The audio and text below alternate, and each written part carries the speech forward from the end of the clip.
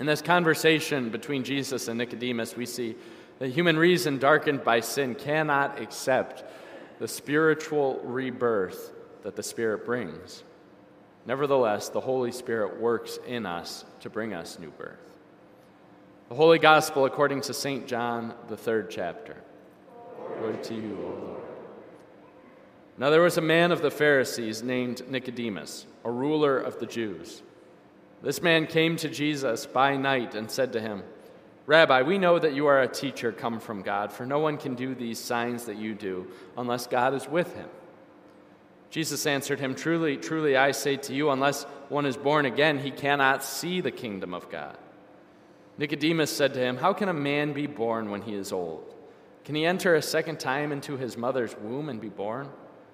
Jesus answered, "Truly, truly, I say to you, unless one is born of water and the Spirit, he cannot enter the kingdom of God.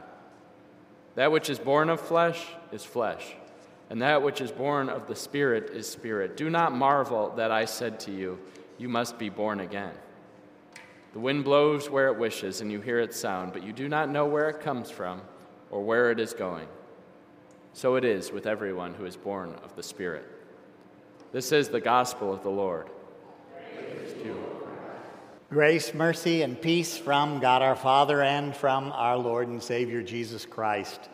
Amen. Text for this morning, the epistle reading from 1 Peter chapter 1, Pastor Sam has read to us just a few moments ago.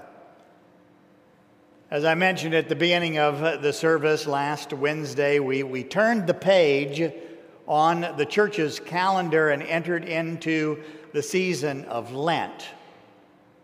Now, the church's calendar has roots that can be traced all the way back to the 4th century, which means that for 1,700 years, Christians have been measuring their time not by the world's standards, but by the life and the work of Jesus. Through 6 seasons, Advent, Christmas, Epiphany, Lent, Easter, and then Pentecost. We are in the world, but we are not of the world, Paul wrote to the first century believers in Corinth. And the church's calendar is not just some empty ritual, although I will admit that sadly we have been guilty of turning it into that sometimes. No, the church's calendar is intended to structure our thinking and our day-to-day living around the story of God's love for us and for His whole creation in Jesus.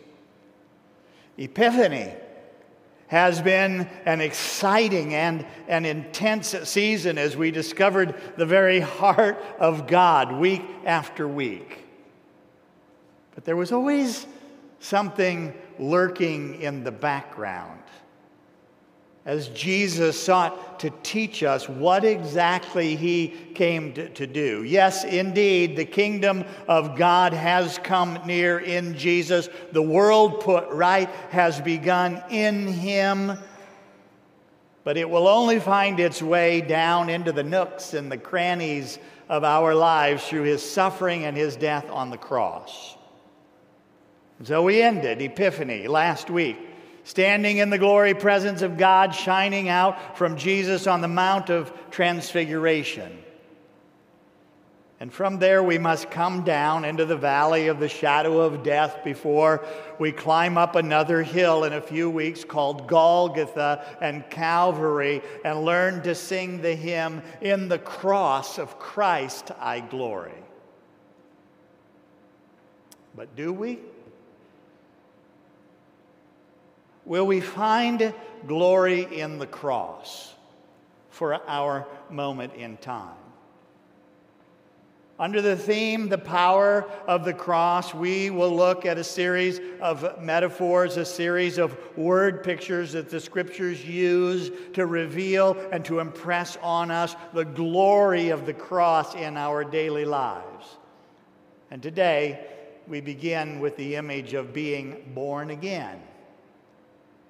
Through the power of the cross, we are born again to live joyful lives of faith.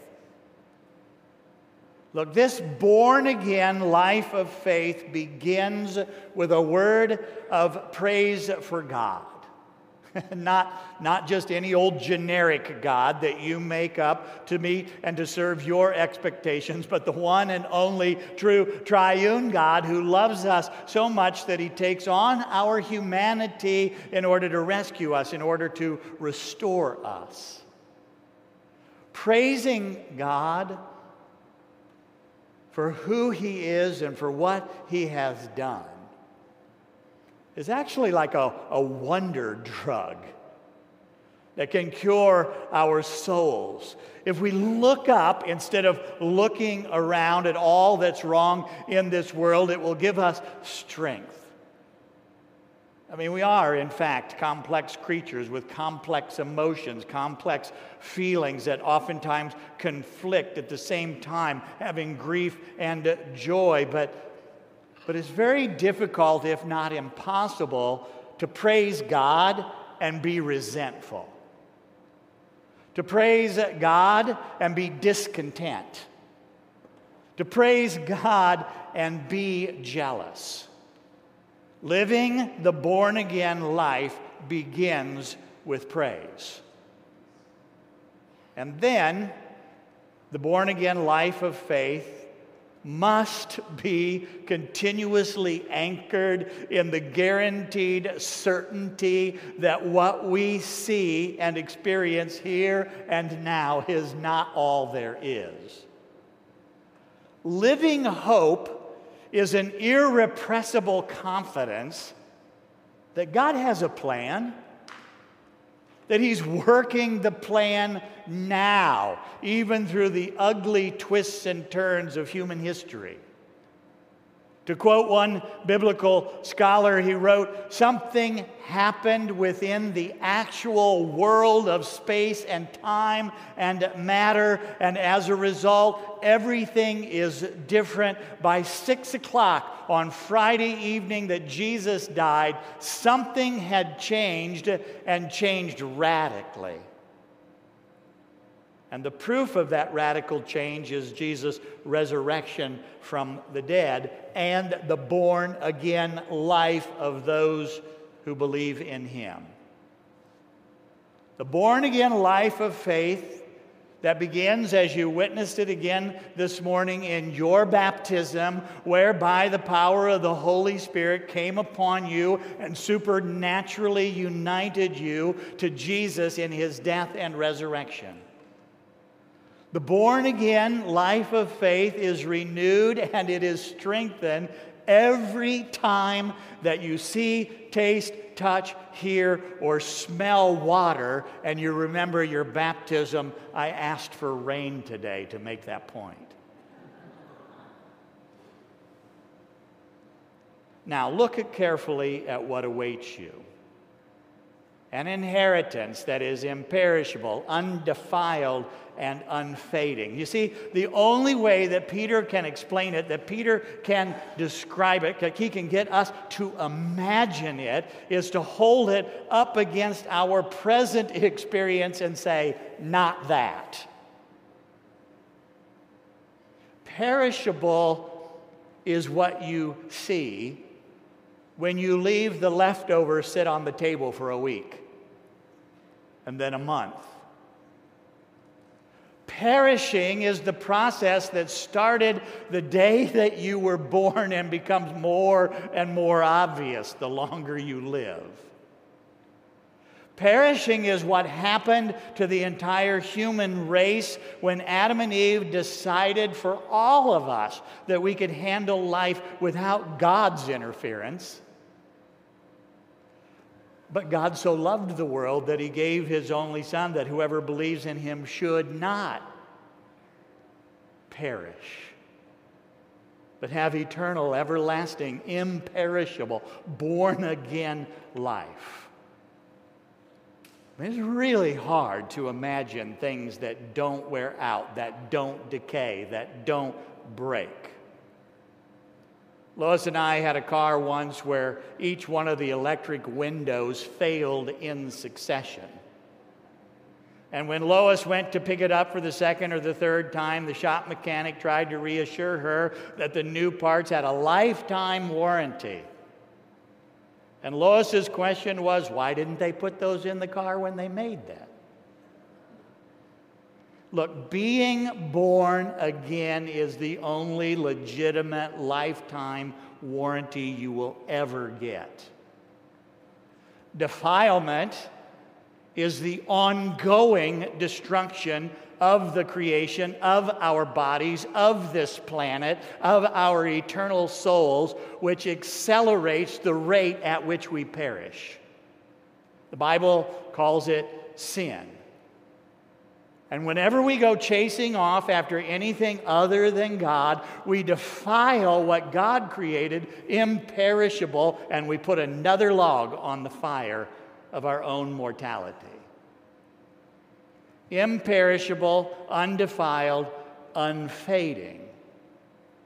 Now, maybe you have some old photographs, especially some of the very first color photos where everything in the picture is fading and the colors are all washed out and the image grows fainter and fainter. Look, my problem, and maybe yours too, is that I often become so complacent with what I have here and now that I don't even think much about what is yet to come. I'm so used to fading and decaying and perishing that I stop hoping for something better. I'm the frog in the kettle, unaware that the temperature is slowly rising all around me. I have become nose blind. The technical term is olfactory adaptation, a mechanism in the brain that after repeated or prolonged odorous exposure induces perceptual decrease. The smell of sin in the world and in my life is so continuous that it doesn't stink to me anymore. When all the while, what is imperishable, what is undefiled, what is unfading is being kept for me and for you. I have really, really good news for you today.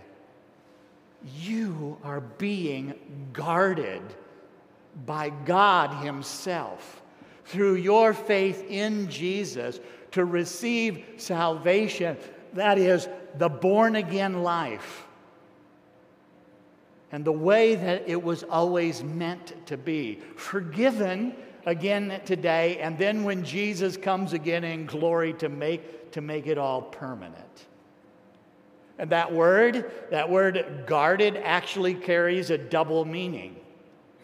It can mean both kept from escaping and protected from attack.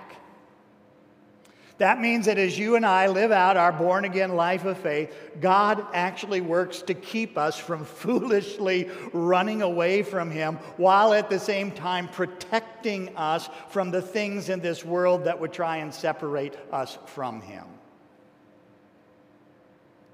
Although we must now say that we will not always appreciate the way that He works that out in our lives. The born-again life of faith will change your perspective on the circumstances you will face. Look, there is an old saying that suffering, that is being grieved by various trials, will either make you better or it will make you bitter.